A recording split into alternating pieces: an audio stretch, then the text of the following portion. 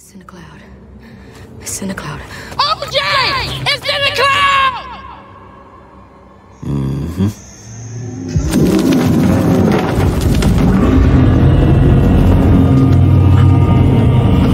Yeah, nah. Run, OJ! Run!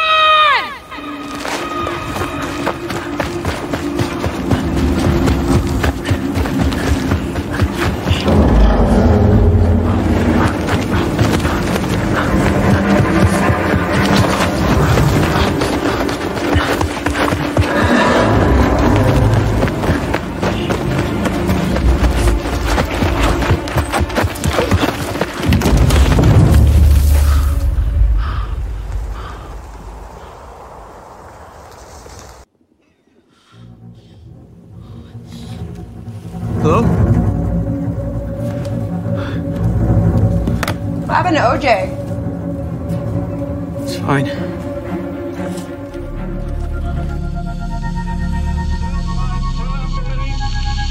That the only thing we have to fear is fear itself. No. Be afraid. Be very afraid. There's nothing to fear except God. Whatever that means to you. Do I look like someone who cares what God thinks?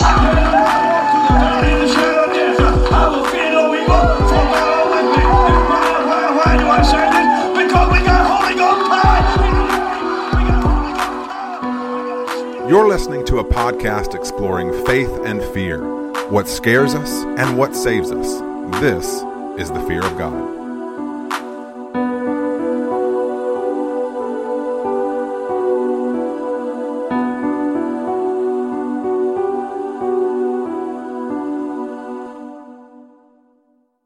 Hello and welcome back to your favorite podcast at the intersection of faith and fear, where every week we discuss what scares us in order to find what saves us. This is the fear of God. Speaking to you right now is one of your hosts, Nathan Rouse, and typically with me is fellow co-host Reed Lackey. And guys, he was here, but he rushed out saying he needed to get his Oprah shot. I tried to tell him with Oprah, everyone gets a shot. You get a shot, but he was gone before he could hear me. He will be back. I hope.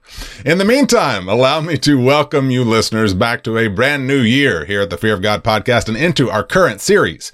Every February, we cover films from the previous year's slate of horror releases, and 2023 is no different. What is different is today we'll not only be covering a 2022 film, but right now I am also joined by friend of the Fog, best-selling author whose newest release, Destroyer of Worlds, is about to hit store shelves. It is our friend, Matt Ruff. Matt, thank you for being here. Well, thanks for having me back. It's always fun to see you guys. It's always a pleasure to have you here. Now, clarify momentarily, because I actually forgot to look up when Destroyer of Worlds actually releases. Is that... It's this month, February 21st. Nice. Awesome. So this episode will release. Reed will tell us when this episode releases. I am not the bookkeeper around here. That said, listeners, today Matt is joining us to discuss Jordan Peele's 2022 film, Nope. But before we hop on our horse, permit me to remind you listeners that here at the Fear of God, we explore. We don't explain, except for right now when I explain, you can find not only your hosts and other foggy peers in our Fear of God Facebook group, but any and every other Fog and Fear of God thing imaginable can be found at thefearofgodpodcast.com, such as how to support us on Patreon, essays, team bios, episode archives, merchandise. Read! What if I told you? No, I'm just kidding. Huh. No, I was doing. Were you doing an Oprah thing? No, not the Oprah thing. I was doing the opening of Jupiter's Claim, where he was like, "What if I told you?" And so, but anyway, it's a very. I did watch the movie. It's a very obscured reference. I do admit, but still, Matt. That's okay. It's good to see you. Really good to see you too.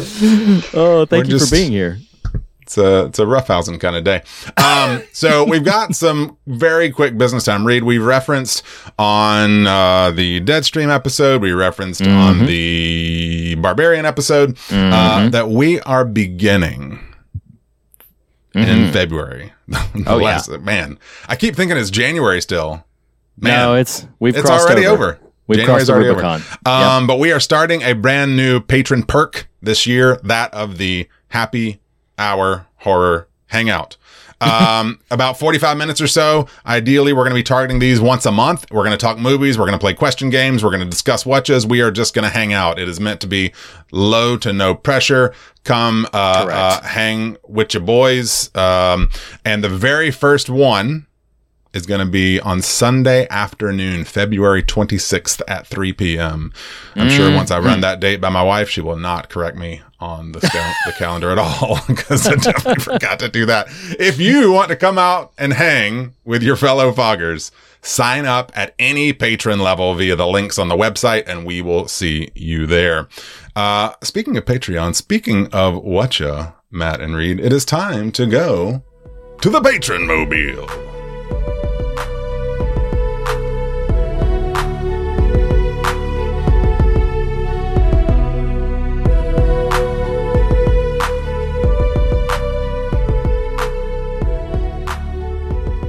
About this episode. So we're going to talk about Nope here momentarily, but before we do, allow me to formally welcome our guest, ambassador from Lovecraft Country, with some hard-hitting questions, Mr. Matt Ruff, about why your books are being banned from Florida classrooms.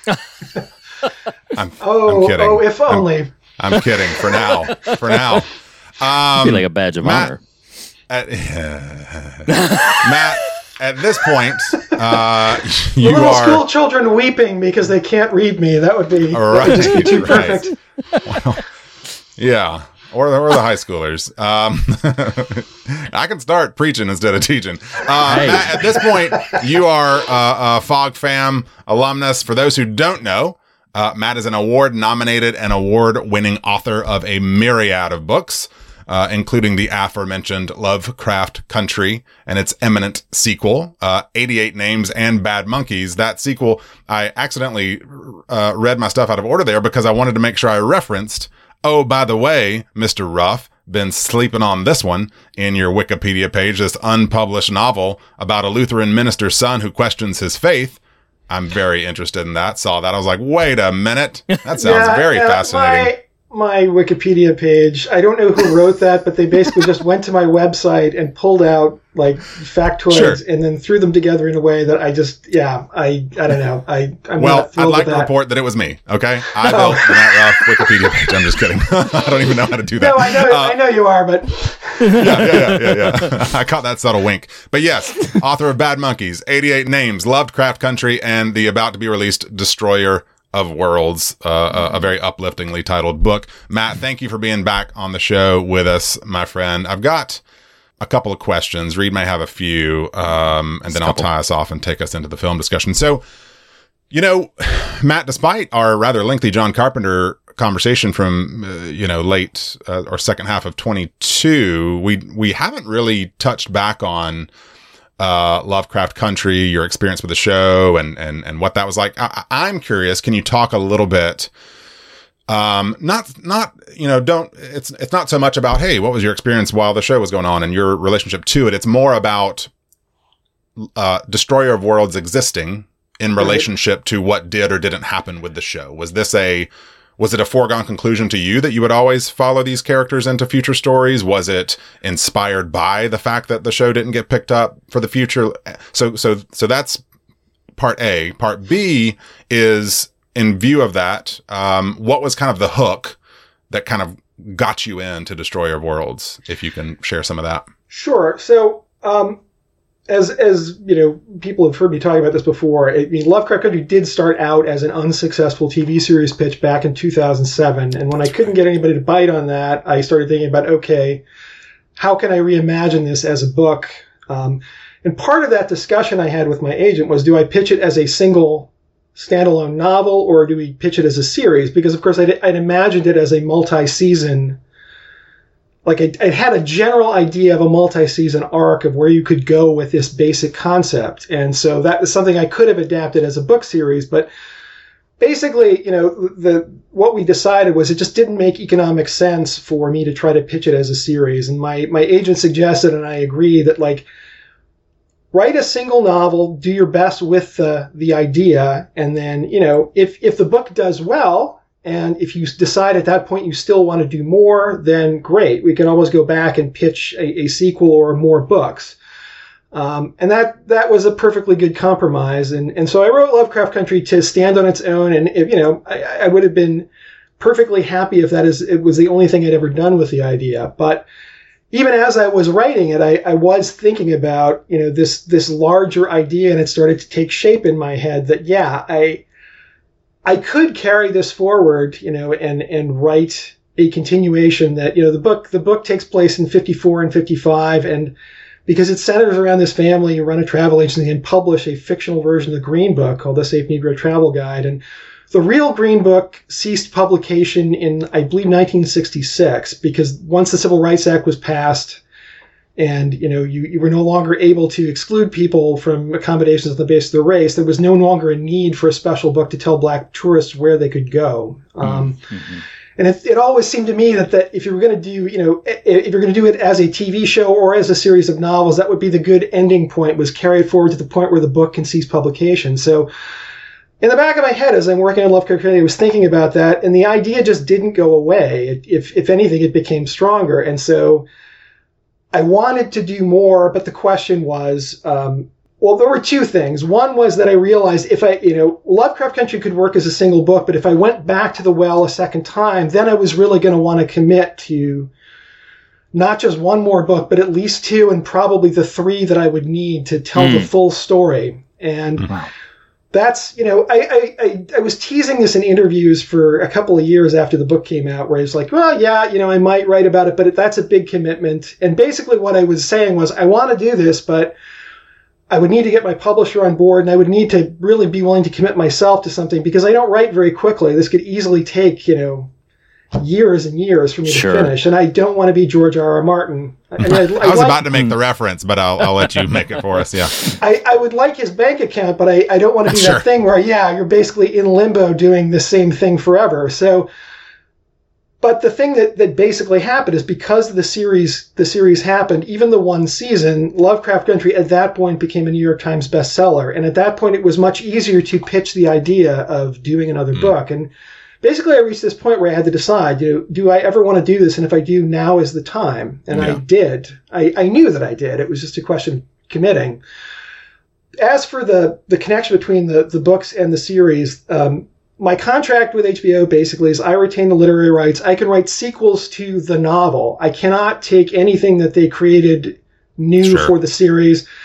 And they're free to continue the series or not continue it, as the case may be, without any further input from me. And one of the things I actually liked about the series was that it was not just a carbon copy of the book. Misha Green had her own very distinctive vision about what it was and where she wanted to go. And it was clear by the end of season 1 that, she killed off like half the cast. So she was resetting the board to carry the story forward and do her own shtick on that, her own version of it. And, what she posted about season 2, her plans for it after the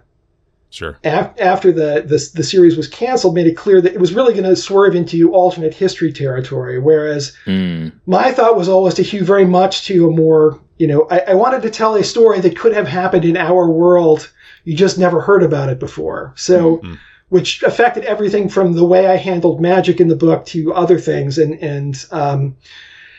that kind of excited me for a while. It looked like there might be this chance to have this story continuing on two very different divergent tracks. Misha doing her thing, on air, and me going in my own way in print. And and one of the things I loved about that is just, in much the same way that the book was sort of a proof of concept that this story could work at all.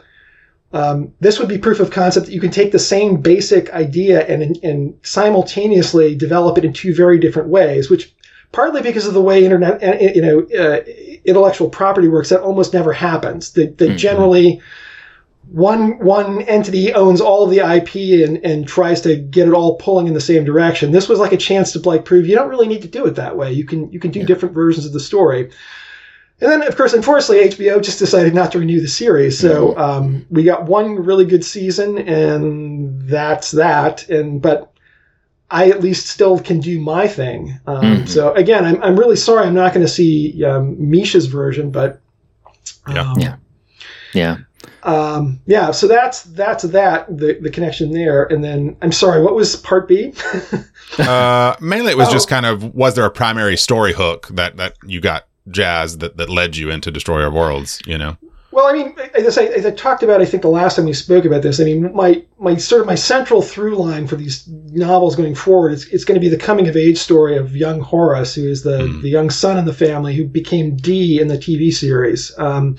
That's right. Yep. And I guess, with this book in particular, because it's the Destroyer of Worlds, it is basically about mortality and coming to grips with that point in your child when you realize, oh yeah, I'm going to die one day, and I've got to figure out how to deal with the uncertainty of what that means for me. And there is, in the novel, it's one of his friends has been shot to death in this totally senseless police, thing, and he's reeling from that. He's angry. He's confused. He's questioning what he believes about, God, and there is a scene early on in the first third of the novel where, after some things happen, he and his mother finally get a chance to sit down and have a talk about this, and the conversation that unfolds between them.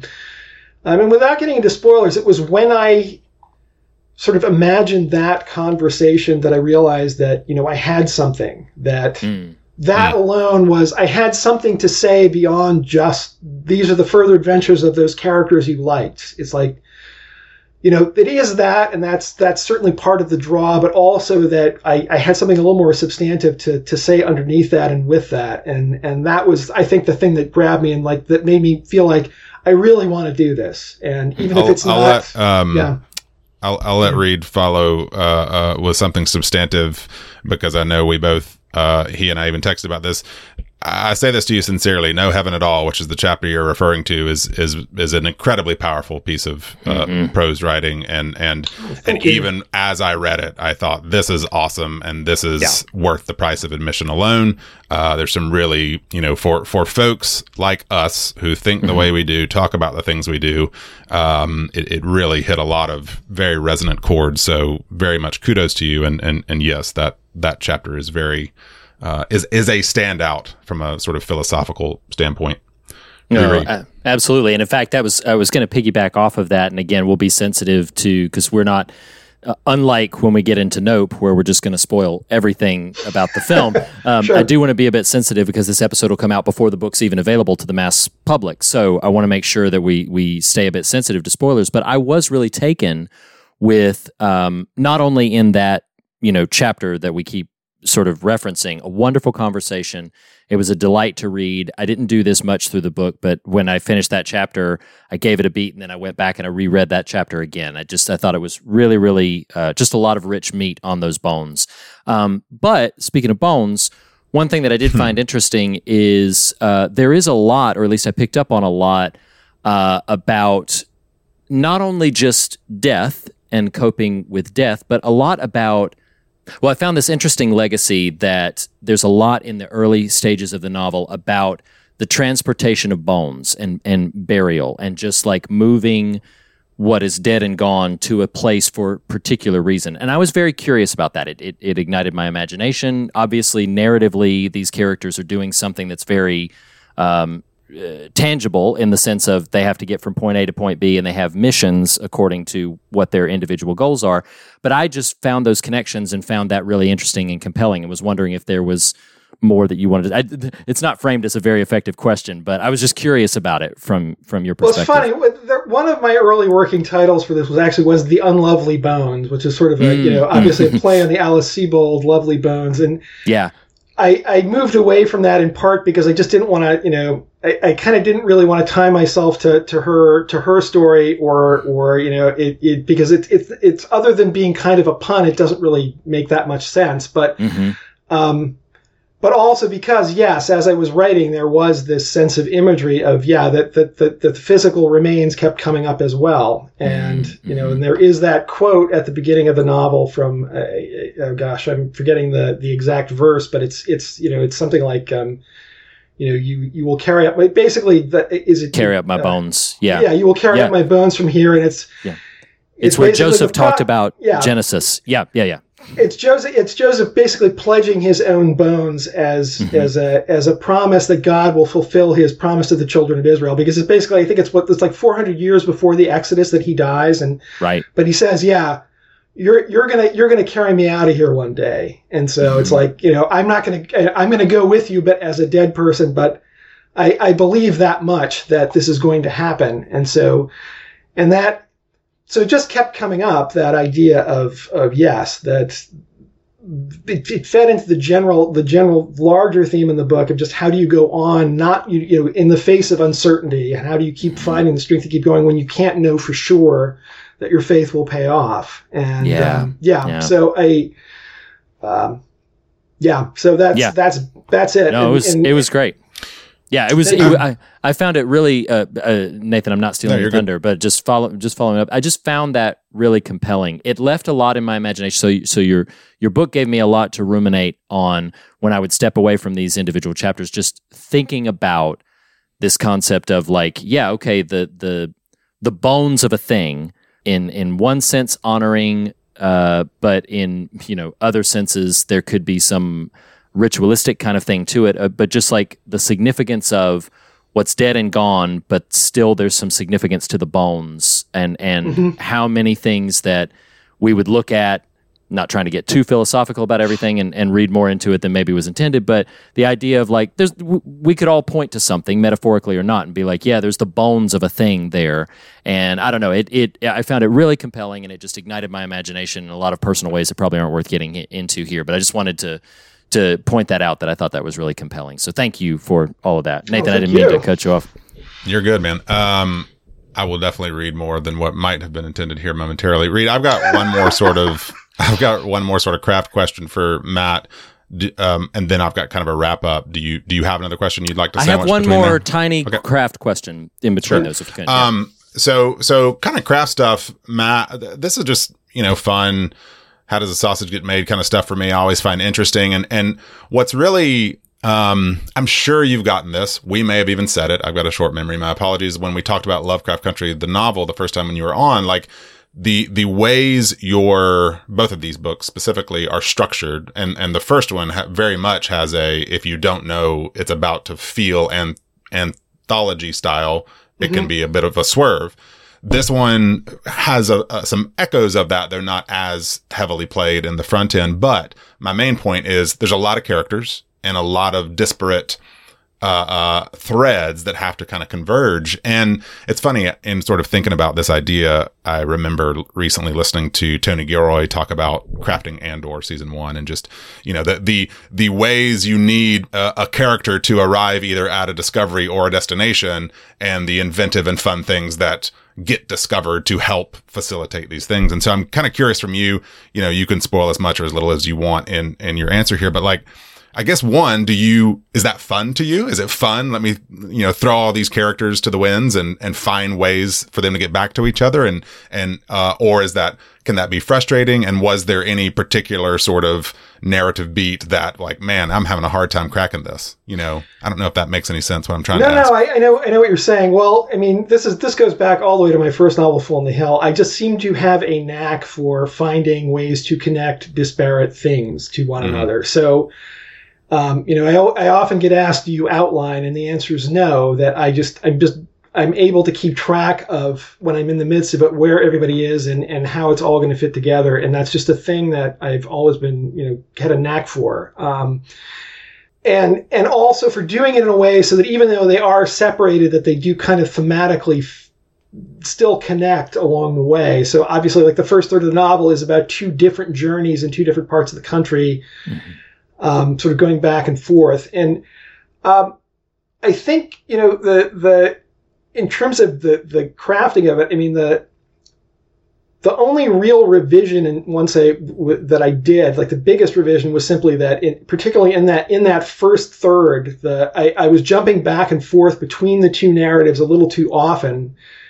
It was almost like jump cutting, and part of that was just because it made the chapters short and easy. Like I'll sit down and write a chapter, and I can actually finish a whole chapter in a single day or something like that. And but it created some structural difficulties where different things were happening scenes that really should have been right next to each other were separated for this purely mechanical reason of the number of chapters and the need to keep going back and forth. So my editor suggested, and I immediately saw the wisdom of, let's combine some of these chapters and cut the, stay with each storyline a bit longer at a time and let them breathe that way. And that solved, I knew that was the right answer because as soon as I was thinking about it, it solved these other problems that I was having with the way it played out. And then, the only other thing is that, one of the things I did discover about this is the great thing about sequels is because you're not reinventing the wheel and because you already know the characters very well, it actually proceeds a lot faster. This book was one of the fastest writing experiences once I got going. I still spent a lot of time thinking about what was going to happen before I got started, but once I got going, it was very quick because I knew how everybody talked, I knew how they thought, I knew how they would react. The one exception being that I do introduce this new character, Anthony Starling, who it's implied will become, sort of Letitia's new beau. And he's a guy, he's a pilot who, among other things, become their means of returning from Las Vegas to Chicago in time to meet up with the other characters in the finale of the story. And because I was introducing him, because I hadn't really it took me a while to figure out exactly, is this just a one-time character? And I was like, no, if I'm introducing him, I'm going to want to do something with him. And what am I going to want to do with him? And I didn't want to box myself in by deciding too much in advance. So that I spent probably more time thinking about how to integrate him into the story without hamstringing myself in the future than on almost any other element. And it's just partly because that's part of the thing I haven't quite figured out what their future is going to be. Sure. You could just make an outline. Yeah. Just abandon process entirely. So, well, and I'm going to piggyback on that a little bit with my craft question. You've already touched on some of this, so I won't have you rehash everything that you did address already. But I did find it interesting that, as has already been alluded to, so listeners should have already read Lovecraft Country. We featured it heavily a couple of years ago, but that book was very much an anthology of complete stories. You would begin a story, that story would resolve before you would move on to another one. But I did find it fascinating that the format of this one was different in that you were following multiple stories simultaneously.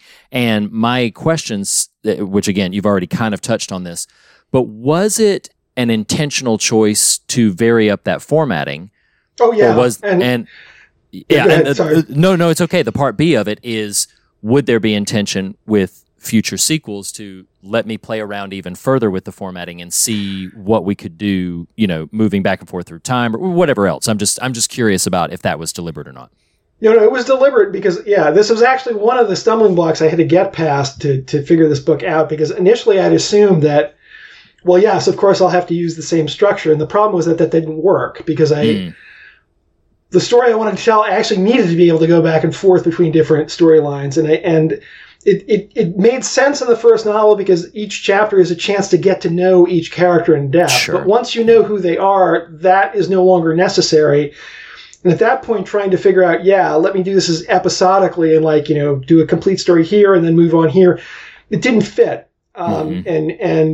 But I actually got blocked on that for a long while, and it wasn't until I was talking to a friend of mine, Christopher Moore, the novelist Christopher Moore, about this, and he's the one who told me the obvious, which was like, Matt, it's you don't have to use the same structure in this book. You can do a different one if it works better. And I'm like, oh yeah, of course I can. But so and as far as going forward, I think that this narrative structure will fit everything going forward as well.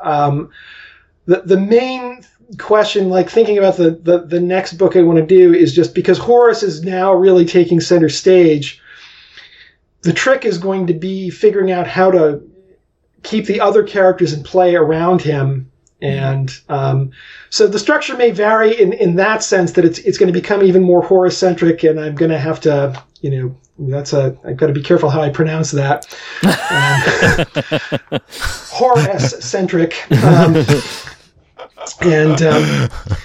Just making sure that everybody has something to do, and that the pieces. But I'll figure that out. Sure, of course. No, it was really cool. Yeah, it was really cool. Go ahead.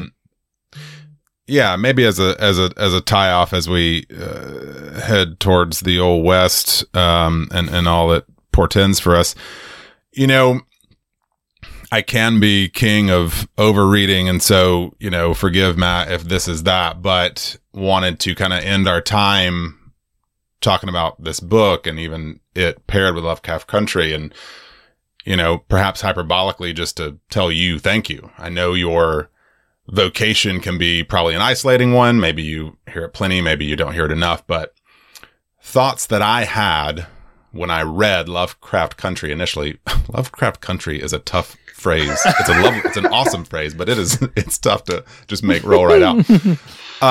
Thoughts that I had reading book one only got amplified reading Destroyer of Worlds. And again, at risk of overstating, what I receive you doing in this particular literary world you've created is brave work, in my opinion, and is the truest expression of good fiction literature. You have activated characters in a specific time and place. You have imbued them with truthful perspectives and honored them as fully formed. You have sublimated your own preciousness and protectiveness of your identity to ensure theirs is honored foremost.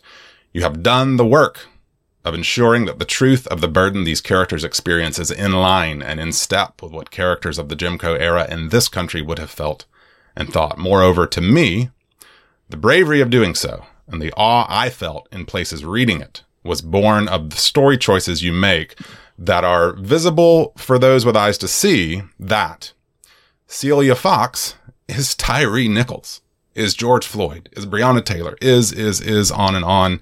And the truth of legalized oppression in the Jim Crow era is also the truth of racist political sentiment and policy that is alive, active, and well in our own Lovecraft Country, exemplified by things like the aforementioned Florida's efforts to put in place laws banning books, to ban advanced placement African-American study classes in high schools, to suppress knowledge which, if attained, could beget wisdom, which could beget flourishing. I'm almost done, I promise. Instead, we use our white supremacy magic in the form of public policy and the judicial system to keep making the same choices the Winthrops and Braithwaites and all the rest like them make in your story. So I am proud of you. I'm proud to know you. I'm thankful you're our friend and a friend to this show. And I say, keep up the good work, sir. Hear, hear, amen. Well, thank you. I you know, I'm glad I'm glad you feel that strongly about it. And I have to say, for me, it's just, I am fascinated by writing from the point of view. I've talked about this, I'm sure, many times before, that I'm fascinated by being able to put myself in the heads of other people. And I don't know, I don't really consider it brave. It's just, I understand that to tell this kind of story, you just can't worry about, you've got to keep your own thoughts and goals separate from those of your characters, they need to do the things they do for the reasons that those characters would do them. And I think, again, I don't consider it courageous, but I think this is a stumbling block for other white authors addressing this kind of material, where they just constantly get nervous about what is it going to say about me if I do this, and you know. And I just don't really worry about it, at least in the writing. I'm just worrying about, does it feel real to me? You know, would this character do this? And well, and I guess let me cut you off by just to say, let me call brave what you just call discipline, and let those things, you know, kind of live in tandem, because I do, you know, I thought it reading Lovecraft Country, I thought it reading this, and it's possibly because I just think about this stuff a lot. And so just to, you know, to see these characters occupy this world that, again, to your point, you know, is just meant to be truthful telling of others' stories. And I think that in alone, my apologies for cutting you off, that in alone is a faithful act to tell another's story truthfully, you know, with minimal sort of impediment from yourself.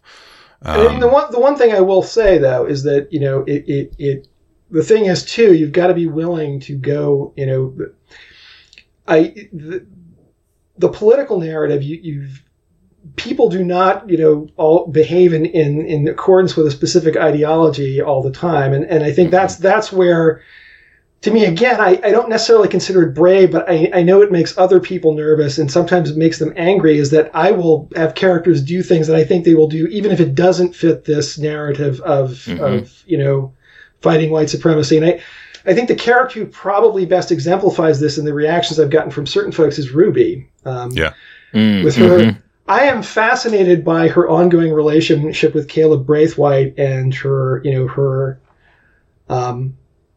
taking this potion, and basically it's like, she's a dark-skinned black woman who in reality would have no chance of passing as white, and now she gets this basically once-in-a-lifetime opportunity just to step away from the difficulties of her life and just, get rid of all these artificial obstacles, and she goes for it. And I remember, when I think Misha Green was commenting on this at one point and saying, it's when she read Ruby's story that was when the story got dangerous. And I understand why she phrased it that way, but my thought is, no, that's just, to me, that's when the story becomes realistic in terms of not everybody is pulling in the same direction. That's the beauty of humanity. That's what makes it, the beauty and the terror of humanity is we don't all pull in the same direction. And I want to follow people where they would go, which is why I would make a terrible political activist, because I'm always thinking about the other point of view, and I always want to follow the thread in the way that you wouldn't necessarily go. And so you don't want me in charge of your propaganda. Because I'm going to bring up stuff that you don't want to talk about, and I'm going to be like, but this is really interesting. We should talk about this. So yeah.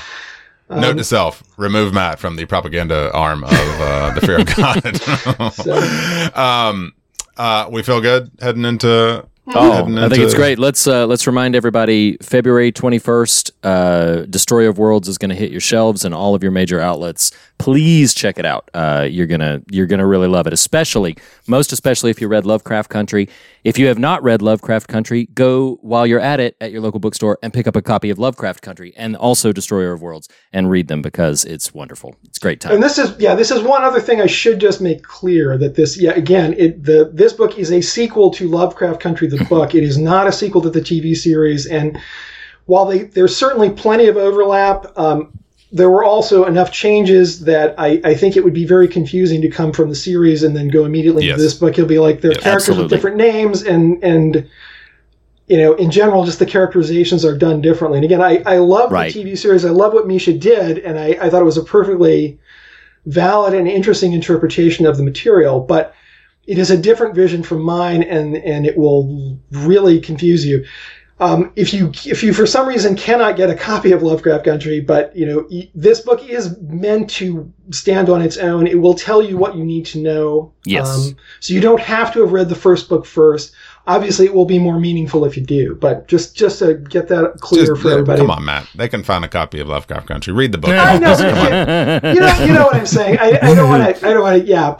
Yeah. You should probably read Lovecraft Country first, also because it'll be cheaper in paperback, and you will be able to decide, or you can take it from the library, and you'll decide if you want to invest in this one. That's true. That's hilarious. So about this movie. Nope. Here we are.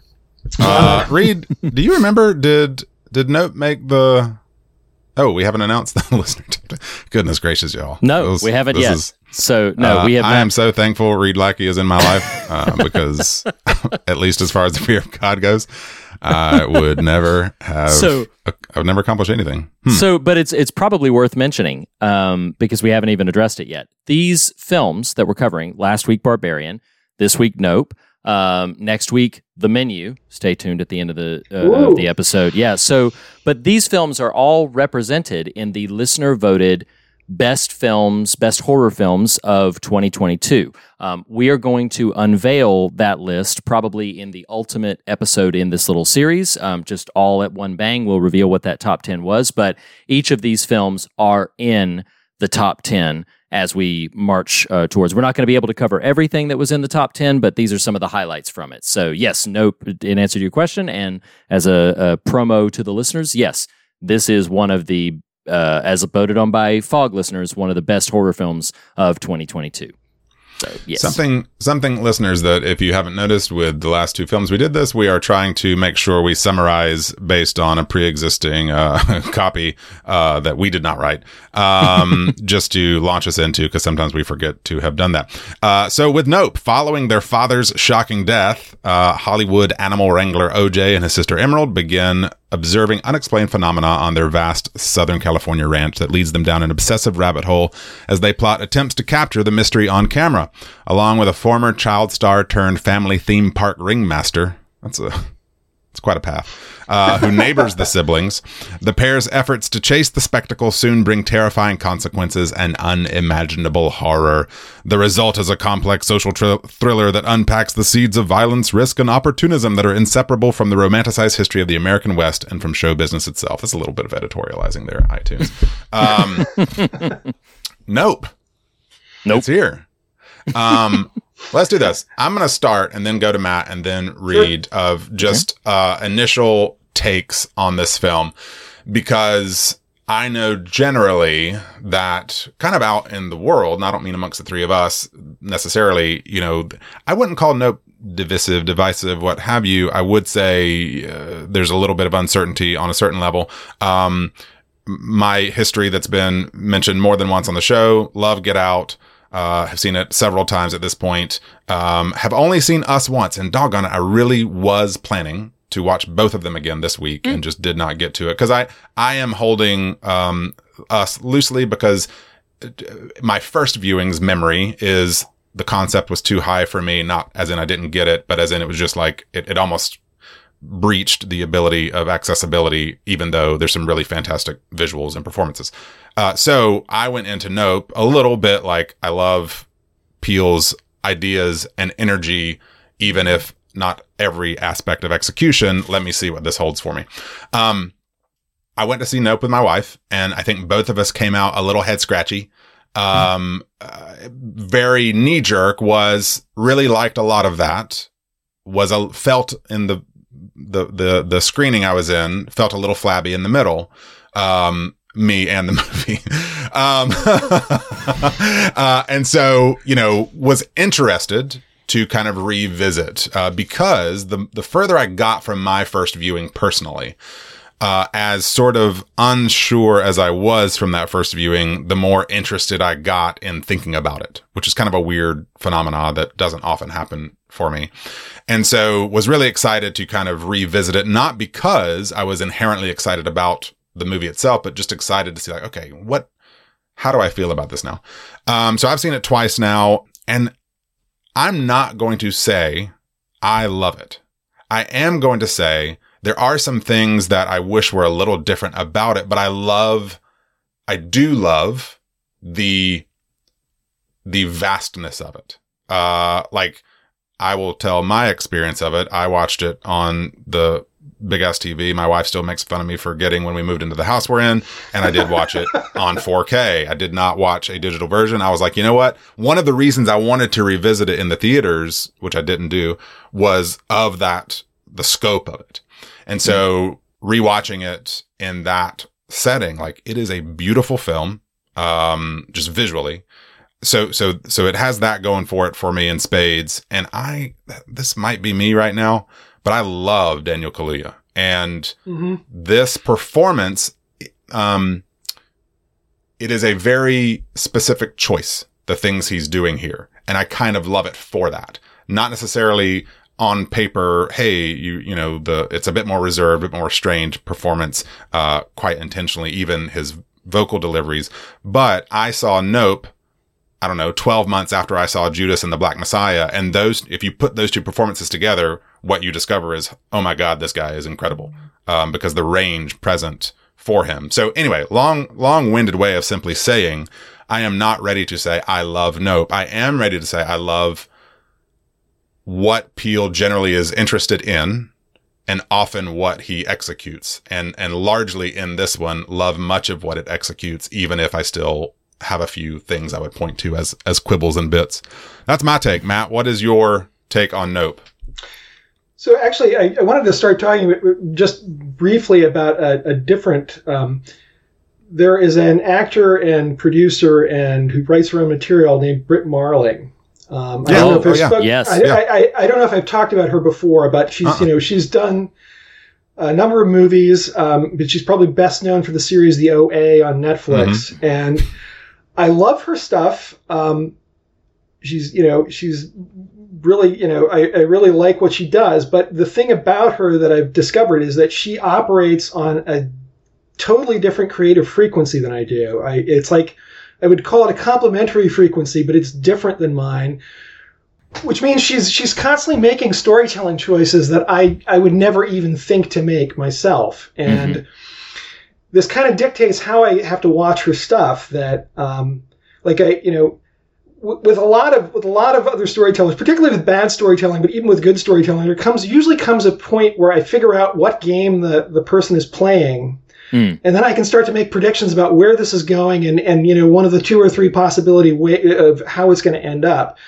And with Marley, I can never do that. I'm constantly like, what? So to watch her, I've got to be in the right frame of mind. If I'm tired and don't want to think too hard, then I'll be like, nope, save that for another night, and I'm just going to watch Chronicles of Riddick for the millionth time or something like that. Not at all where I would have thought you'd go. Yeah. So anyway, with Jordan Peele, of course, when I first saw Get Out, I don't know if we had signed contracts yet, but by that point I knew that he was going to option Lovecraft Country. We had spoken on the phone, and that was a great phone conversation. It was very clear we saw eye to eye on Lovecraft Country. We were talking about the same story. We liked it for the same reasons. We saw the same potential. And then I did see Get Out, and I'm like, oh my gosh, this, again, he's doing exactly what I'm trying to do. It's set in the modern day, but it was like, yeah, this is very much, what I'm trying to do with Lovecraft Country. So I got this impression that he and I were like, peas in a pod, same frequency, same vision. And then a couple of years later, I go to see Us, and I went in with this expectation that I was going to see a story that I could imagine having come up with myself, told in a way I could imagine myself telling it. And Us is not that. I think it's very good, but it's also odd in a way that, again, I had that sort of head-scratching thing where I was like, huh.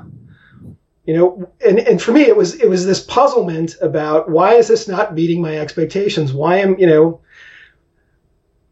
is this not clicking with me immediately the way Get Out did? And I wasn't, is it me or is it the film? And trying to figure that out, Jordan is of course known for quote unquote socially conscious horror. So he has these sort of political and social themes in the film as subtext. And I tend to love that kind of stuff. I do that stuff myself, but I know in my own writing in particular, I try to avoid any sort of explicit messaging, because at the end of the day, I'm a storyteller. As I say, I'm not a political activist, and I find that most often the dramatically most interesting choice, the dramatically most effective choice, is often not the choice you would make if you're trying to hammer home a specific message. And I just never want to confuse those two things. I want to go with I want to take the story where it wants to go. And so I guess with Us, part of what I was wondering is the subtext here interfering with the text in some way? Is that what I'm getting?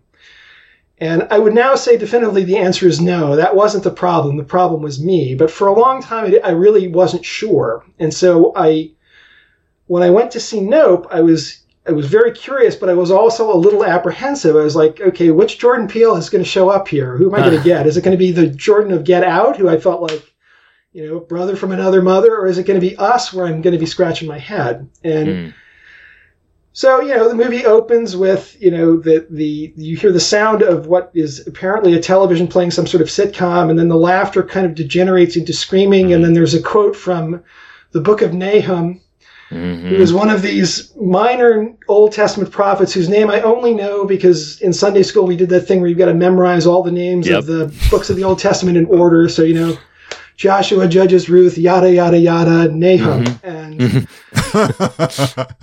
And then the opening, image is this TV studio, appears to be, and there's a body on the floor, and there's this chimpanzee in a striped shirt and short pants with blood on its face and on its knuckles, and I'm like... And I had avoided spoilers going into this, but I knew from the trailer that this is a movie about, horse ranchers, black horse ranchers in California and some sort of UFO encounter. And I'm looking at this and I'm like, this is the opening to the UFO movie? And I'm right away, I'm like, okay, I'm in us territory. But then I just, I didn't try to fight it and I didn't try to anticipate it. I just went with it. And I ended up really liking the film. I did have to watch it twice to really feel like I got what was going on. But one of the things I discovered is that, yes, I had made this category error. I had made this assumption that, on this juxtaposition of Lovecraft Country and Get Out, that Jordan and I were on the exact same page. And now I realize, no, what's going on is Jordan, kind of like Britt Marling, is on this sympathetic but different frequency.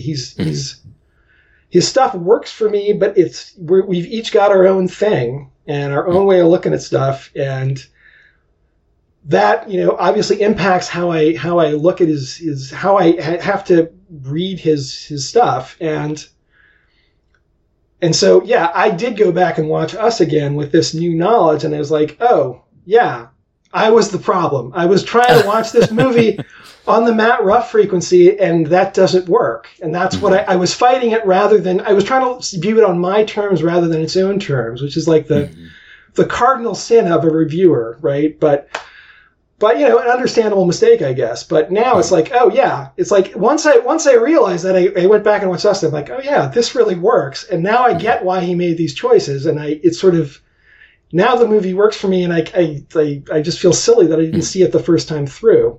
And of course, the big irony that only struck me when I was thinking about what I was going to talk about in the show is that, of course, this is one of the big themes of Nope itself, of the perils of thinking you understand a thing when you don't. And in fact, this is one of the many different meanings of the title. It's like, yes, you think you know what you're dealing with, but nope, you don't. Nope. It's not a flying saucer. It's an animal. And it's not the kind of animal you can tame and make friends with. It's a predator that you've got to respect. And so, so that was kind of the gift of this movie, is like, now I know how to watch Jordan Peele movies, and I'm really excited because, honestly, given a choice between someone who does things the way I do and somebody who does things in a totally different way, or not a totally different way, but a way that is unique and original in its own self, that still speaks to me, that's much more interesting, and so I'm psyched. But yeah. So that was my big first impressions. Like, oh gosh, this is great. Yeah. So I feel like I'm probably a little antithetical to what you and Nathan have just described. So obviously, I loved Get Out. Get Out was a very watershed moment for a lot of different reasons. And still, I think is kind of Jordan Peele's primary, must watch. That was his first shot across the bow. But I responded more positively to Us than most of my peers and most of the other people that I talked to. When I first saw Us, I loved Us. And I still haven't been able to, we did a whole episode about it, and I still haven't been able to quite articulate why it resonated so much to me. Something about dual natures and something about, mirror possibilities and things just really ignited my imagination. But I loved Us. I also, not for nothing, it's super scary. So I, really got down with that. So yeah, loved Us. When we went into Nope, my wife and I were eager. We were like, oh man, Jordan Peele's got a new movie coming out. We're there.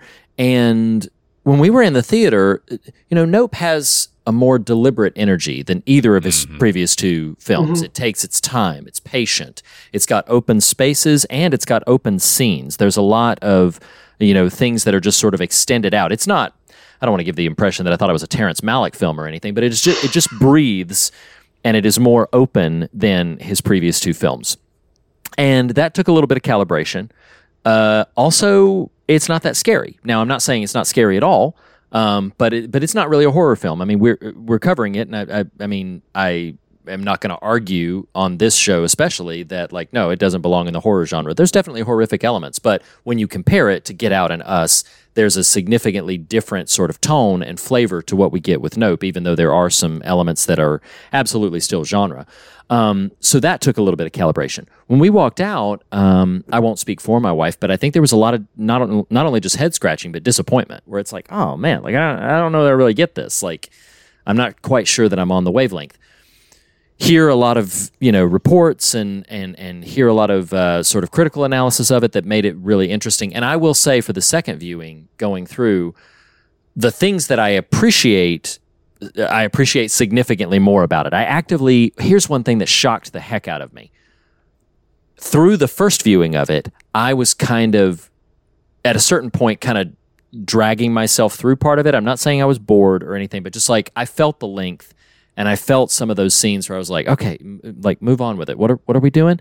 What was fascinating to me is that the second time through felt much more propulsive to me. I knew what was going on. I knew kind of where we were headed.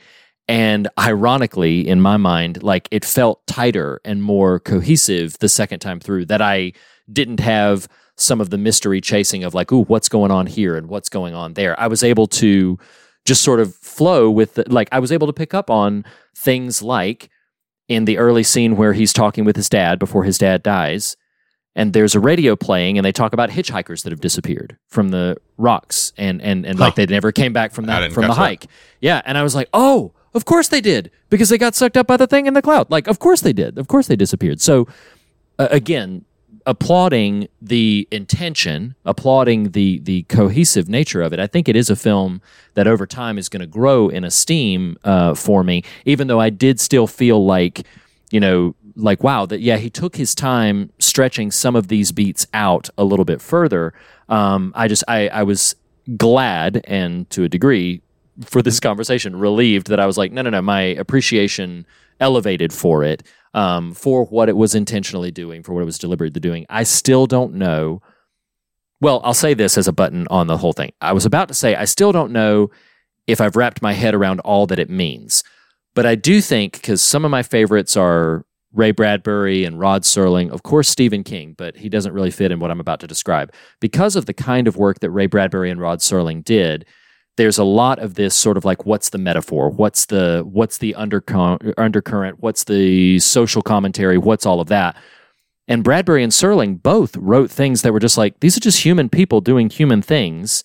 And there's not some big, rich, deep, take this and have a platform and let's shake up civilization with it. They wrote a lot of things that were like that, but then they also wrote a lot of things that were just like, no, this was just a burst from my creative energy that was just about how I'm frustrated by being a pedestrian or something like that. And so there's a way in which I want to, not with Jordan Peele's overall work, there's a way in which I'm kind of excited if he were to do even 2 or 3 more films, or however many he wants, where it's just like, no, this is not necessarily pointing to a myriad of different complex social structures. This is merely just born of a more deliberate thing. Like, I really got a lot from this one about what's already been mentioned. Matt, I think it was you who mentioned this, that was like, yeah, like you can't control animal behavior. Like, you think you understand this, you think you can overcome it and to a degree manipulate it, and you find out far too late that you can't. Like, you're not operating on the same frequency. That really stood out to me, and it doesn't necessarily have to have, not that that's not a deep meaning, but it doesn't necessarily have to have a whole bunch of socio-political things. That's a really compelling concept on its own. And I think I just appreciated it more for that wavelength as it was. So, yeah. It's funny how you described that experience, Reed, because if I felt any deflation in the first viewing in the theater, it was part of it is marketing, and we can kind of blame a little bit of that. But there's always, with a movie like this, a high genre brand name like he's developed and established, this like, ooh, what is the, not even so much twist, but like, what is the reveal? What's going to be the big thing? And now, to his credit, I love the I just called it the Shyamalan curse. That it's like everybody, not the same filmmakers, but yeah. No. But I do love and I love when it got revealed in the film. The first time I saw it, the plot beat that it is not itself a flying object that houses a creature. It is itself the creature. So I loved that. But in the movie screening, the first time watching it, once that gets revealed, then there was this energy deflation on my part in the first viewing. However, and why I appreciate how you described or your description of your second viewing, this weird kind of thing happened for me this viewing where I was like, I just enjoy watching this. I just enjoy looking at this, to the really nerdy confession point that there were moments where I just stood like to get closer to the TV to just like look. And it was just, I don't know. It is, I can't recall a movie I've had that experience with, but just this weird feeling of like, because to your point, Reed, I would still say the imagery in it is enough to push it into quote unquote horror category, but you're not wrong. It's not very suspenseful. Like it's not even that like thrilling. It's not, it's not urgent. If you're expecting that, you're going to be confused and maybe disappointed. And if you don't realize that, again, if you don't realize that the problem is your own expectations, then you're going to come out of the movie and go like, oh, what was that? Yeah, absolutely. Yes. Absolutely. Everything from the pacing, which, it's like the first time I was watching it, I'm like, this seems a little slow. Mm-hmm. But the second time I'm like, no, it's not. It's taking exactly the time that it needs, but it's and one of the things I'm wondering is that Get Out feels different, but I think part of the reason maybe Get Out feels different is because it was his first motion picture. I think he may have had to rein in his natural instinct a little bit and made this is not an original thought for me, but I was listening to somebody described it as a crowd pleaser. It's designed, it's the kind of thing that is designed specifically to appeal to a wide audience. I don't know how much that's true or how much it's just that the way the story is set up, but it just may well be that with Nope and with Us, he's because he's made this incredibly, successful first film, now he can basically just relax into his more natural style of storytelling that without, worrying as much about pacing it the way a film like that is quote unquote supposed to be paced. And, I can totally sympathize with that too, though, I've had this with my own work. It's just sometimes you get people, the most frustrating kind of review is when they've misunderstood what you're trying to do. And I think one thing where I often come at cross purposes, because I'm a minister's son, I'm an apostate, but still I have this religious background. I'm comfortable talking about God and religion. And so like my novel, The Mirage, it's billed as an alternate history. It is, but it's not about, exploring alternate pathways in history or a different way history could have evolved. It's more specifically about focusing on a different religious viewpoint, a different moral viewpoint about the Middle East. And if you don't get that, if you're expecting, the sort of grognard's, really, really, historian's wet dream kind of thing, you're going to misunderstand what I'm doing and you're not going to get it. And so, I think that's the thing is like, the second viewing of Nope and the second viewing of Us, it was like I was locked in and I started to get where it was going and it just worked. And it was like, these things that maybe didn't feel quite properly tuned. Again, that was just me. Yeah. Right. Yeah. That's very Taylor Swift of you, Matt. I appreciate your, I'm the problem. It's me. Wow. Let's do this. Wow. Let's, in the spirit of talking about things, it's a good song. It's a great song. I've heard it a million times in my house. Let's do this. Let's jump into the part of the show where we discuss things that aren't just wrong, but which might be said, that ain't right. That ain't right, it ain't right, nothing right about it, no, it ain't right, no, it ain't right, no, that ain't right, it ain't right, it sure as hell ain't right, it sure as hell ain't right. That ain't right, that ain't right, that sure as hell ain't right. Let's tip our hat here, tip our cowboy hat. Is there a name for what a cowboy hat actually is? I don't know. Cowboy hat. Stetson, that's the word I was looking for. Thank hat. you. Yep. Towards some of the horrific elements here before we maybe, kick down some thematic doors. So, Matt, you are our guest. Although at this point, I consider myself family. I know. But in the spirit of it, one last time, you can go first on That Ain't Right. What would you say for you is that ain't right?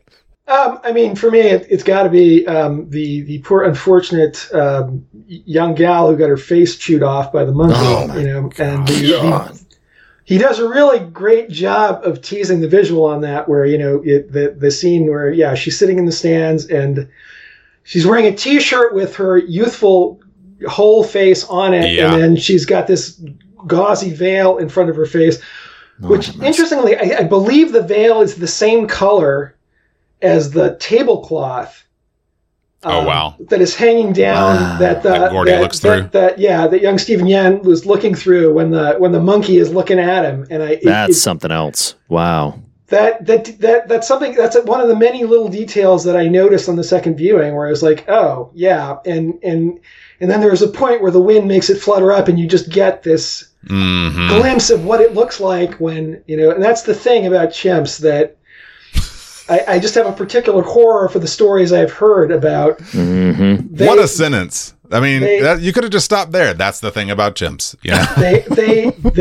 They mutilate they don't just kill you, they mutilate you. They bite off fingers, they bite off faces, and which is why there's actually a show I used to a documentary I used to watch called Fatal Attractions, and it's all about people who keep animals as pets that should not be kept as pets. And, and it's they've everything from monitor lizards to apes, and then there's one story I loved about a woman who fed the bears, and one night they just broke into her cabin and ate everything, including her. Oh my god! Oh my gosh! So at least the show lives up to its name, but it is, but the chimps in particular are just the things they'll do to you. I mean, granted, the monitor lizard one haunts me too. It's a guy because they do this thing where they bite you, and their jaws have, they just have horrible bacteria in their mouths. So the idea is they bite you, they wait for the animal they've bitten to get sick, they'll follow it. And when you slow down enough, then that's when they eat you. And so this guy, basically, he was keeping monitor lizards in an apartment. They gave him salmonella. He got sick. He passed out, and then they ate him. Oh my gosh. Yeah. God. So you know what I say to that? Nope. Nope. Yeah. It's very in keeping with the themes of this movie. But chimps are particularly horrific in what they do to people, and that's golly. Yeah. Nathan, you want to go? Sure, I'll go. What? I'll go. What? Okay. Nope. There's so many places to talk about here because Matt, this isn't my That Ain't Right, but what you're making me think of, and even describing the Gordy stuff, as horrific as that is, like, what's pretty damn impressive about this movie is he is able to, in a way, a quote unquote big tent blockbuster, populist film might not otherwise be able to, at least paint some pretty interesting pictures with his characters. And what I'm thinking of is adult Yun describing the SNL sketch because he's so traumatized he can't talk about the real thing and is passing off this story as the way. I mean, that's a wild scene. And don't get me wrong, Chris Kattan would make a heck of a chimp, Mr. Peepers. But for me, there's a number of That Ain't Rights in this movie. The one I'm going to pick is, I think, maybe the moment that I stood up and rewound a little bit just to take in the full scope. And it is once OJ is driving back from, I don't remember exactly what, and the creature is above the house. Yes. This shot is incredible. And this is what I mean by what's fascinating about this movie is it's just enjoyable to literally look at. Like they are, painting art in their images here. But from a That Ain't Right standpoint, this massive creature is above this beautiful house. I love this house. And one of the things I would list on a likes list is the sound editing in this film. The sound design rather is pretty incredible. And so you've got this image of this giant disc-shaped monster looming above a giant ranch house in the night while rain is pouring down its sides because it is umbrellaing the house itself, who then is accompanied by this orchestra of screams from all the people that are still lodged inside its windpipe, as it were. God. Then, did y'all catch this? There's just a stop. Yeah. And then it wriggles, and then it just ejects all of this nasty expulsion, blood, guts, viscera, metal shards, and objects onto that. I mean, it is crazy to watch that scene. So I think for me, the overarching is that sequence, but also just the haunting sound design of the people screaming while this thing is orbiting above them. And at that point, they've been in there. They've been in the belly of the whale for at least a couple of hours, it seems like. So that was, it's like, like it's kind of merciful when it convulses and you get that they're all dead now. Yeah. Yeah. They had all that time to realize they are not coming home. Lord have mercy. So what I'll do is certainly lighter fare than some of that. I mean, there's certainly there's certainly a that's a low bar. Exactly. But I certainly there's lots of conceptual things that don't involve the creature, like all of the ideas of the ways people can leverage animal behavior for spectacle. That, the TMZ guy, there's all kinds of different places that we can go. But I will say, from first viewing and from second viewing, it still stood out to me. I was like, one of the truly more like traditional horror-centric scenes in this film are those dumb kids in that barn, freaking when with the owl mask on, and when he's and I love Kaluuya's performance there, where he's just like nope. He's like he's not yelling or anything. He's just scaled back. Didn't he punch one out? Camera. Oh, he does, because what happens is he's got the camera on one of them, then one homeboy just like glides down or is like hanging down from the side here. So when Kaluuya sees him, he punches him right in the face. But that whole sequence, that in the theater too, my wife and I first viewing, when you still think it's all real, that's a terrifying scene. Very scary. Yeah. But even in the second viewing, when I knew like these are just kids, it's still like, oh my God, it's still very visceral. So that whole barn sequence of practical jokers, I was like, man, it ain't right. They were my other thought is these kids are really lucky they didn't get shot, because you pull that in most American ranches, you're asking for trouble. Exactly. Well, 100%. But I just want to echo something else that you said earlier, Nathan, that I really appreciated Kaluuya's performance. He does this, he's just a guy who does not talk a lot. Yeah. His sister is like the motor mouth, and he is the polar opposite. He's just completely, he doesn't need to constantly be talking, but he emotes, beautifully. But it's very much a choice, obviously. So it's a great performance. I did have the luxury of watching some of the behind the scenes stuff, and he's talking about some of those choices, and he says that he had never ridden a horse, so he had like a month to learn how to ride a horse, and actually learning how to ride the horse helped informed his performance choices, because he said to correctly do this, and I think I've ridden a horse like once, and it's been decades ago at this point, so I wouldn't have remembered this, but he's like, in order to accurately, safely, with skill, learn how to ride a horse, it requires almost supernatural stillness, like a very still, calm, quiet demeanor. And basically he said, this guy has grown up around this. Like, he naturally would have this kind of stillness, this kind of silence about his person that is very restrained and interior. So kind of loved that. That's great. It also helps explain why the sister got cut out, probably. Yeah, because she is not that. Absolutely. That, Friends in Progress, has been the part of the show where we discuss things that aren't just wrong, but of which might be said, that ain't right. That sure as hell ain't right. I've got a thematic question that I want to pose. That both times, I don't know that it pinged for me as much the first viewing, except in considering it after the fact, and I definitely was watching it with this in mind this time, and so, feel the freedom. We can discuss this for a few minutes if we want to, and then throw in other ideas in the hat, depending on how short or long this goes. But in the Stetson, I mean, what do y'all? So, that feeling when you're watching a movie or reading a story, whatever, and you're like, I know there's thoughtfulness, I know there's intention, and some of it's a little bit elusive to me, but I know it's there, and so I kind of respect it for that. And Nope has some of that for me. And one of those is what feels like a theme is, as has already been pointed to, controlling the uncontrollable. We see it. Gordy is a metaphor for the big monster itself, of just, they tried to domesticate this chimp. It goes horribly, horribly awry.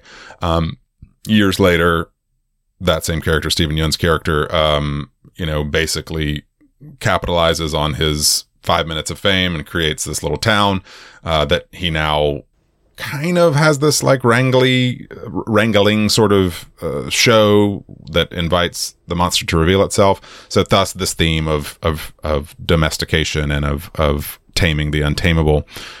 My question to y'all from a thematic standpoint is it asynchronous at all to that theme that the creature dies at the end?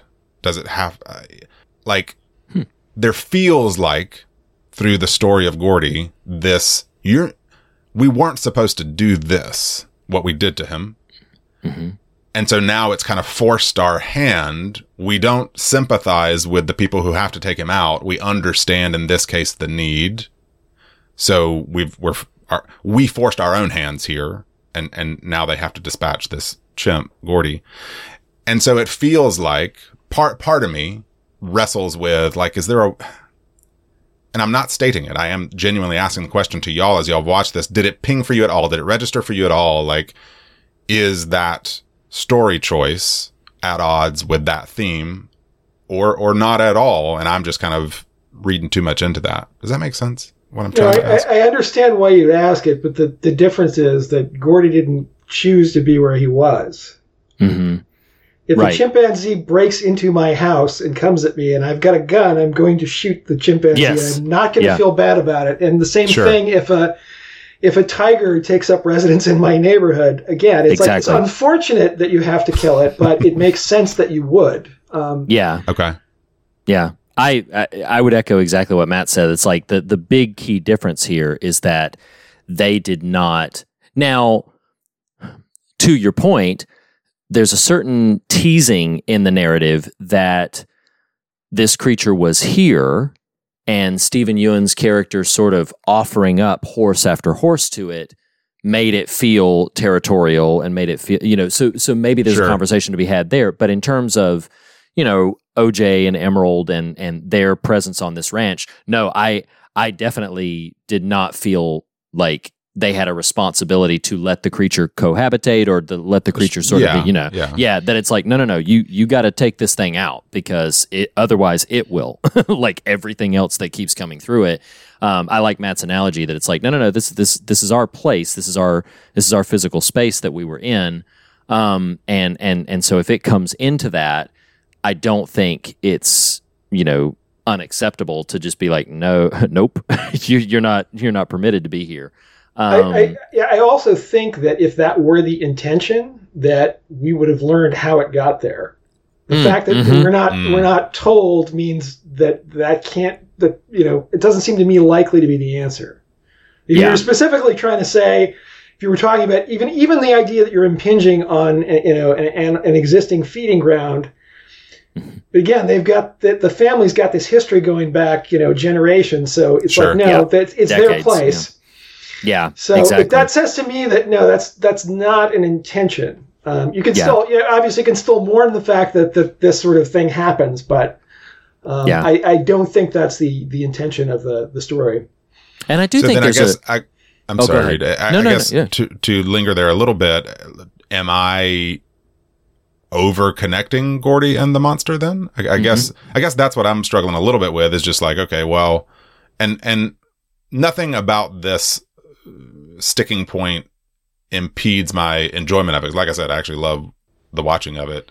I guess as I've tried to wrangle down, okay, what do I think is going on? What do I think some of this stuff means? It's possible, I'm just overreading, but it feels intentional that beast we attempted to domesticate turns its back on, kind of attacks us, the fatal attraction, and we have to put it down. You're not wrong, Matt, for pointing out that distinction, and that wasn't something I had in view.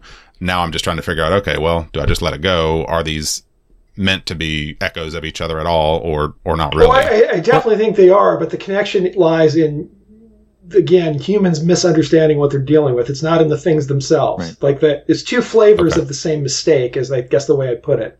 And something that I would highlight, because it's really easy. There's no diminutive criticism here. It's really easy to focus on Gordy and the extraterrestrial being that's in the sky, the monster. But it must not be forgotten that the actual chapter headings of the film are the horses, and the horses and their relationship in the narrative itself are not inconsequential. Like the horses, by the fact that we are given their names as the individual narrative breaks before what happens.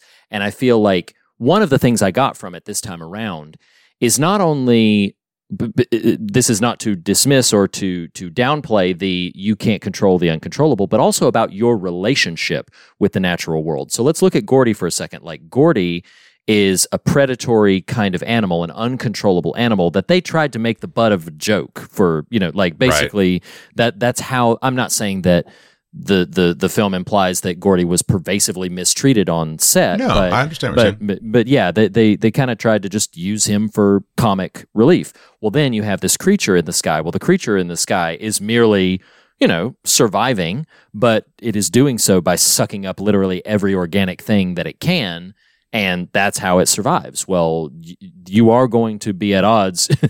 I don't feel ethically compromised to say, like, if you are going to do nothing but eat me, I can either exit or take you out. Like, that's, that's basically the choice we have here. But I think it's significant that one of the final shots we have in the film is of OJ on that horse, in that, and he's riding Lucky still, right? Lucky is who he's on at the end. So he's on Lucky. Like OJ has a relationship with these animals, and we don't get big because it's not his character, but it would ring false anyway. We don't get big diatribes about his relationship with these animals, but we see it. When he doesn't just abandon Lucky, he's like, got to go get Lucky out, like, got to feed him. Like, he's got a relationship with these animals, and I feel like there are three different sort of interplays there. There's the Gordy model, which is leverage and manipulation. We're going to try to take an animal and leverage and manipulate it for our purposes. There's the creature model, which is, the best you can hope for is maybe to capture a photograph of it, but you are not going to engage in dialogue with this thing. Basically, yeah. There's none of that.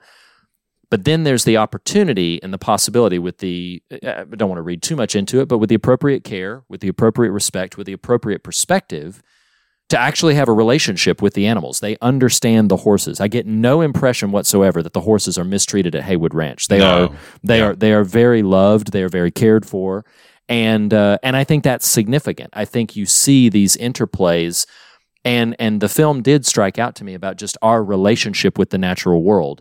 Things, to your point earlier, Matt, about like things that we think we understand, but realize to our peril that we don't understand them. Right. But there is a way that we can enter into relationship with these animals, that they are not mistreated, and that we can actually just cohabitate, that we can exist together. I'm not saying that Nope is a PETA ad or something, but I am saying that, like, that because there is an PETA doesn't believe in keeping horses either. No, they don't, exactly. But wrapping it up so that I don't belabor it is just that, I do think the inclusion of the horses is significant. and that it's really easy to interplay Gordy and the creature, rightfully so, because they're present and prominent in the film. But the horses, I think, communicate a third way, if you will, or an alternative to how we can relate to the natural world that is not insignificant in the narrative of this film. And one other thing, I mean, it's true, OJ doesn't talk about this, but the way that the film talks about it is there's a point where it's Holst, right, is the name of the filmmaker. Yes. His idea as well, to draw the creature, let's let some horses out. And Angel at that point, the Fry Electronics guy, is the one who speaks up and says, no, that's not an option. These are horse people. They're never going to agree to that. Never going to do it. Yeah. So no, I absolutely think that's true. And so, I feel like it's presenting those different, like going back to Gordy for just a second, I do find it poignant, kind of sad that like Gordy's relationship with Steve Yeun's character is such that when he sees him, now the first time we see that shot where Gordy turns and looks at the camera, we're like, hell no, no, like he's looking at the camera, it's scary. Yep. But then Gordy approaches him and reaches out to do the fist bump again. He doesn't see that kid as a threat. He sees that kid as like, oh yeah, we did the thing. Like, again, it's not as if Steven Yeun had bonded with Gordy, but Gordy had an association that was like, oh no, this kid is, we do this fun thing, and again, that strikes me as significant when talking about our relationship with the natural world, both things we understand enough to engage in a domestic relationship with and things that we don't understand and need to approach more cautiously and respectfully than we too often do. Well, and in the spirit of that, even one of Keith David's lines in the flashback that's late is he says, some animals ain't fit to be trained. Mm-hmm. But Reed, I mean, I think I was tripping over a little bit, clearly, but OJ on horseback is so emblematic an image, which honestly is the icon of the film itself, which is the Haywood, kind of logo, the filmed thing, as sort of exemplar of some of those ideas. So no, I can sort of see that. What else did y'all have? Matt, was any other majors that kind of jumped out at you that you wanted to bring up? Well, I mean, it seems to me one of the other things too is this desire for fame. And I think there's a line I actually wrote down so I get it right when the first time they call Host on the phone and he says, horse girl, this dream you're chasing, the one where you end up at the top of the mountain, all eyes on you, it's the dream you never wake up from. Mm. And on some level, this film is also about this culture we live in where everybody wants you want the shot, you want the Oprah shot, and you're willing to do ridiculous and perhaps, life-ending things to get it. And right. I'm still sort of figuring out exactly what that's about. And I suspect it ties into the choice of the quote from Nahum, which is another thing I don't quite understand yet. But that book of prophecy specifically is like a warning about the destruction of Nineveh. And, there is one interesting thing too about the Nineveh thing. I was looking back that there's a line in it's a couple verses after the one that's quoted at the beginning of the film where he's talking about Nineveh and it's like, are you better than Thebes situated on the Nile with water around her? Mm-hmm. Well, that's the modern translation, but the King James version, the name for Thebes is No. The name of the city is No. Oh, wow. Yeah. And something about this proud city that's going to be brought down by God. And so somehow I just, in a way I have not quite rocked yet, this is, about that too. And of course, ironically, it's Holst who warns the girl about the perils of this, who ends up climbing a mountain to get the shot, knowing it's going to cost him his life. And well, it's funny you bring up that line, Matt, because two notes there. One on the Nahum, I did write it down. I'll cast abominable filth at you, make you vile. But the thing that stands out to me is make you a spectacle. And that feels an important word overarching the ideas in this movie. But with Holst's line of, do you still have it at the ready that you can quote it? We don't deserve the impossible? Or no, it's this dream you're chasing, the one where you end up at the top of the mountain, all eyes on you. It's the dream you never wake up from. So that piece, The Dream You Never Wake Up From, again, in some of this behind the scenes stuff, Peele talks about that being a hook line, The Dream You Never Wake Up From, as he was writing it, and specifically applying it to Stephen Yeun's character. Like this kid who had the spectacle applied to him, who was party to spectacle applied to Gordy, who was traumatized by that, but then went on to peak fame and Kid Sheriff, and then never woke up from the dream, right? And so just, I don't know, it's what is kind of impressive about this movie, and perhaps Peele in this, and maybe in both the others, and growing into, is this ability to toggle the rich themes with the pretty straightforward narrative story too. I did think, Reed, you would enjoy this just from our history with the show and whatever. They talk about Nope as Jaws in the sky. Like, it's nice. Yeah. That occurred to me too. And particularly the ending. It's like, they blow up the barrel. Sure. Yeah. Basically. Yeah. No, but the shot is not from a gun, it's from a photo. It's from a camera. Yeah. Yeah.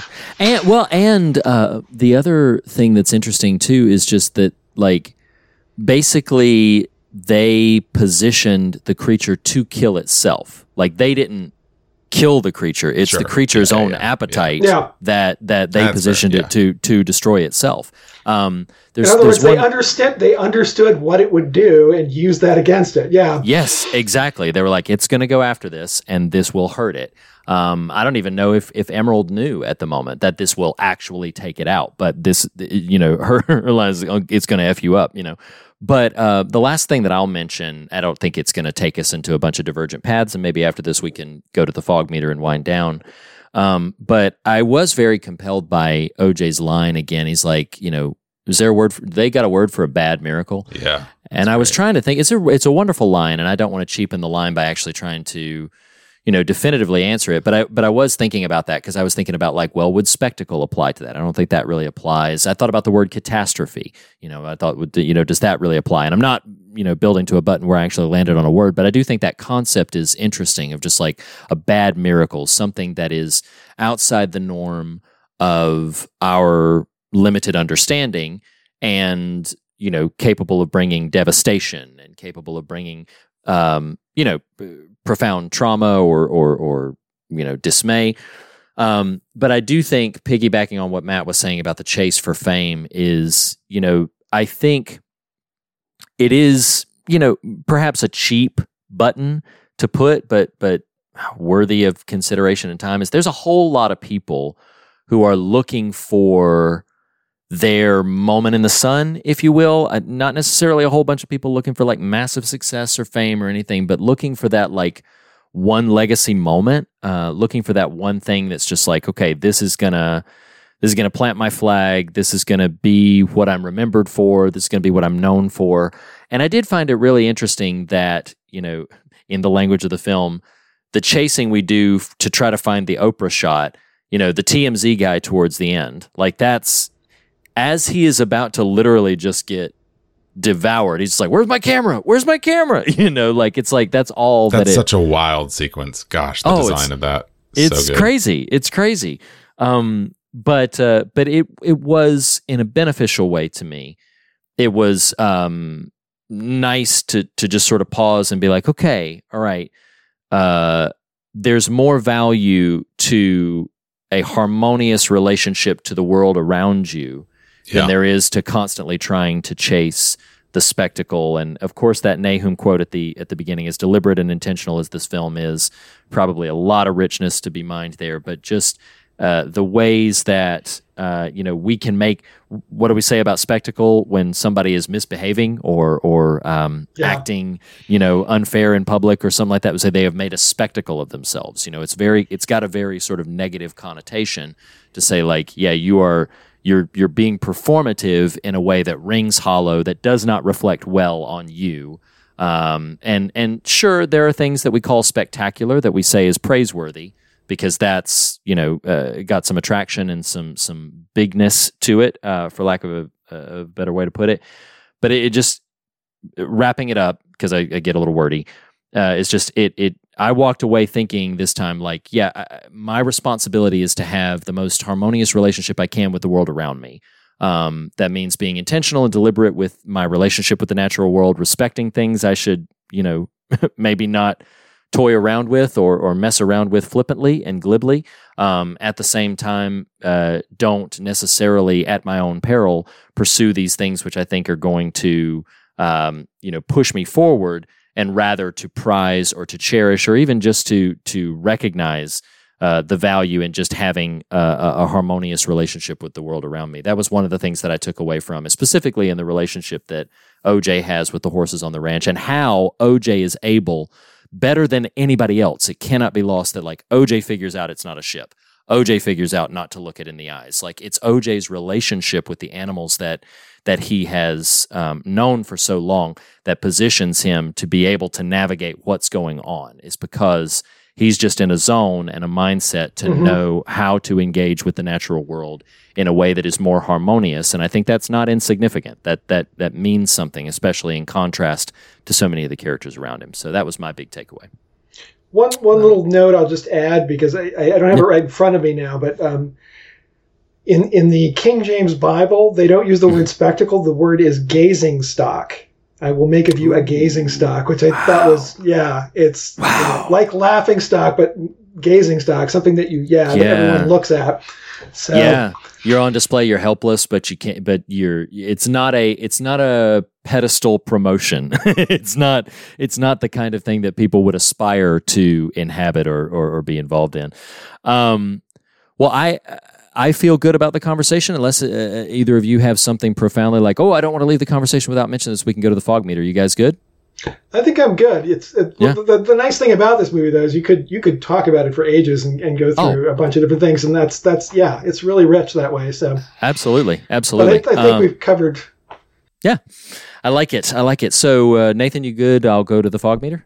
Okay, so the fog meter is our unique metric of fear and God, wherein we categorize and rate the kind of scares and fears and the substance and the themes of the individual films that we cover, or the media that we cover. So Jordan Peele's Nope, written, produced, directed by Jordan Peele. Matt, as our guest, I'm going to let you go first. 0 to 10 on the fear meter. What would you give to Nope?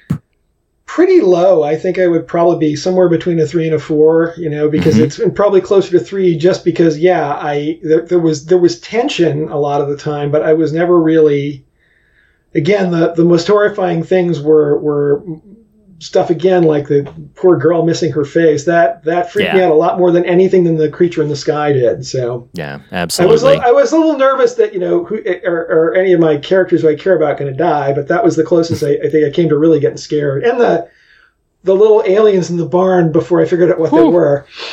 No joke. Yeah, absolutely no joke. Nathan, what would you give it for fear? I think Gordy does a lot of heavy lifting. Yeah, when he looks at you. Yeah. It's scary. I don't disagree. And so I think I'm going to be a little generous on a 5, in part because I do think even with Gordy, this is not traditional scare, but just the design of so much of the creatures and that image.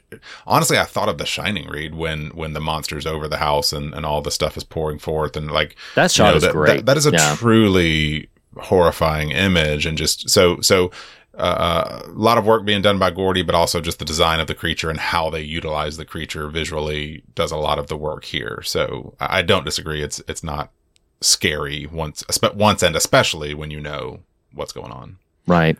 One other thing I want to say about the creature, by the way, is when it unfurls at the very end, that is amazing. It's stunning. Yeah.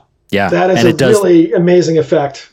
And the little, the where it's like flashing the green over. Mouth. Man, that was fascinating. Really, really fascinating.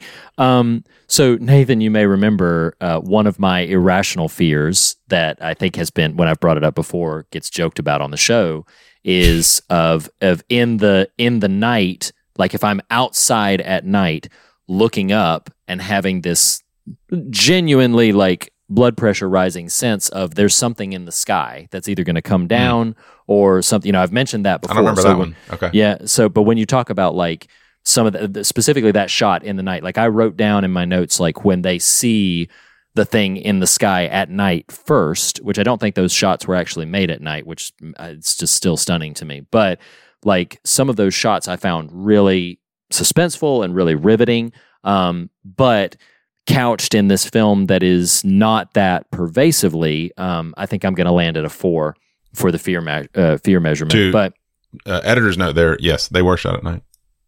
Oh, they were? Oh, that's interesting. Okay. I thought I read somewhere that they were shot during the day and like through a special filter, but I must have read it wrong. At least not the look over the house, the monsters there and all the rain. That was definitively just because I watched some of the behind the scenes stuff. Yeah. So to distinguish, I'm not talking about that shot. I'm talking about the first time that Emerald and OJ see it as they see it moving through at nighttime. But it doesn't ultimately matter because maybe those were at night too.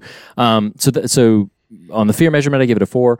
For the God measurement, I do think there's a lot here, but I don't think it's the kind of film that's going to make you walk away, you know, really.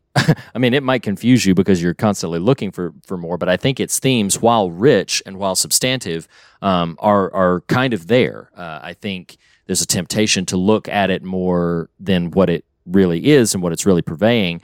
So I'm going to go with a 6 on the God meter for this one. What say you, Nathan?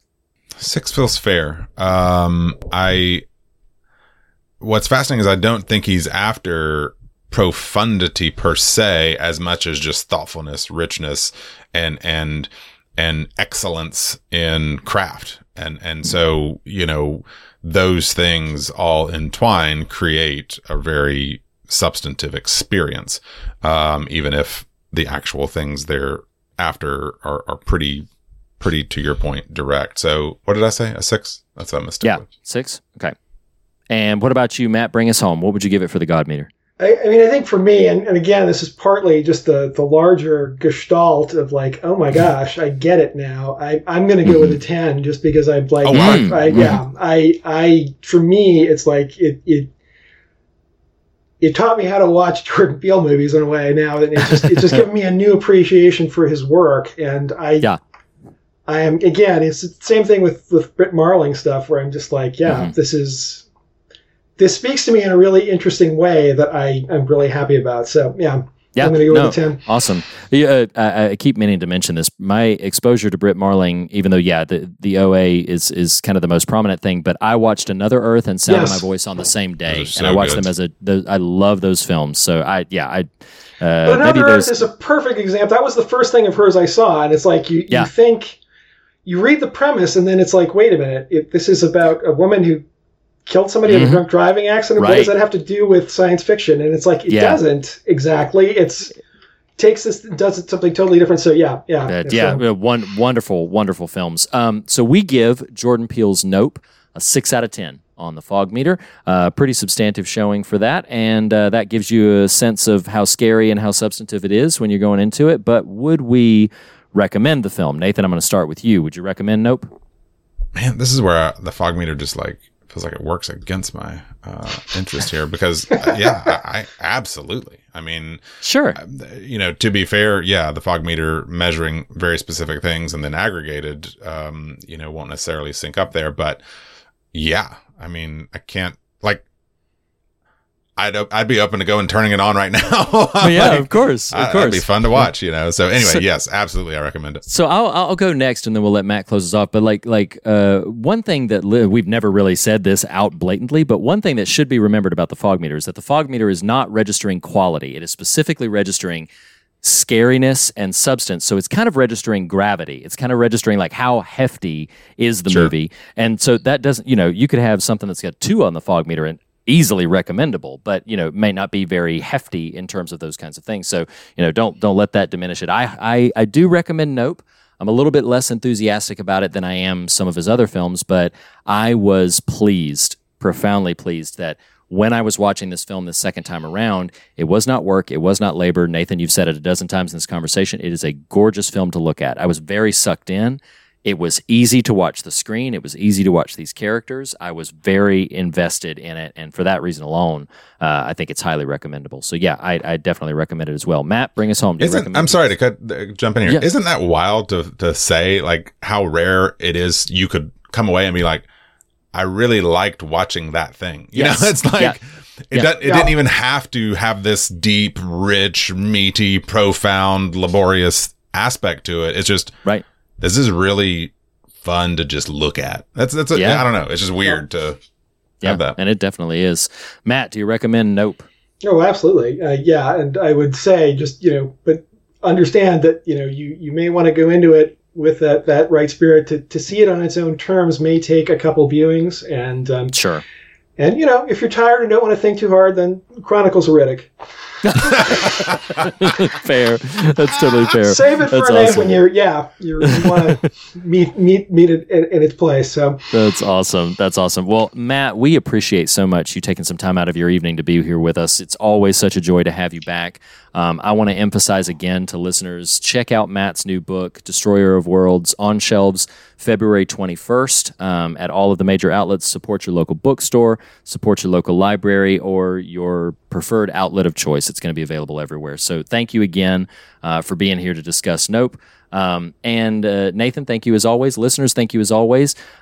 Next week, we are going to be, I teased it a little bit earlier in the episode, but next week we are going to be talking about a film that caused a lot of buzz in a lot of ways. I'm very excited to have this conversation. Starring Ralph Fiennes and Anya Taylor-Joy, The Menu. Really, really interesting film. One of your top 10 horror films of last year. So check out The Menu if you have not yet seen it. Pick something off of it, devour it, enjoy it, and then meet us back here next week for it. As we say on every episode, the fear of God is the beginning of wisdom, but not the end of the conversation. And in that spirit, we encourage you to fear nothing else and be on your way rejoicing. Thank you again, Nathan. Thank you again, Matt. Thank you again, listeners. We'll see you next week. Thank you very much, See you guys. The fear of God is the beginning of wisdom, but not the end of the conversation, and you can continue the conversation in a variety of ways. Start by visiting thefearofgodpodcast.com for links to our social media, essays, and episode archive merchandise and more. If you love what we do, please consider becoming a patron by visiting patreon.com/thefearofgodpodcast. There, you'll unlock exclusive bonus episodes, extended standard episodes, online event access, and so much more. We want to issue a special thanks to Jacob Hunt of TracerMatula.com for our artwork, also to our assortment of talented musicians, including Andrew Nelson, the Island Family, and Jackson Harper for our varied show tunes, and also to Lee Wright, who helped me, Reed Lackey, write our theme music. Special thanks also to Tyler Smith at morethanonelesson.com. Lastly, be sure to subscribe to us on your podcast platform of choice, and if you listen to us through Apple Podcasts, we would greatly appreciate a rating and a review. Thanks so much for listening. We'll see you next week. Hi, everybody.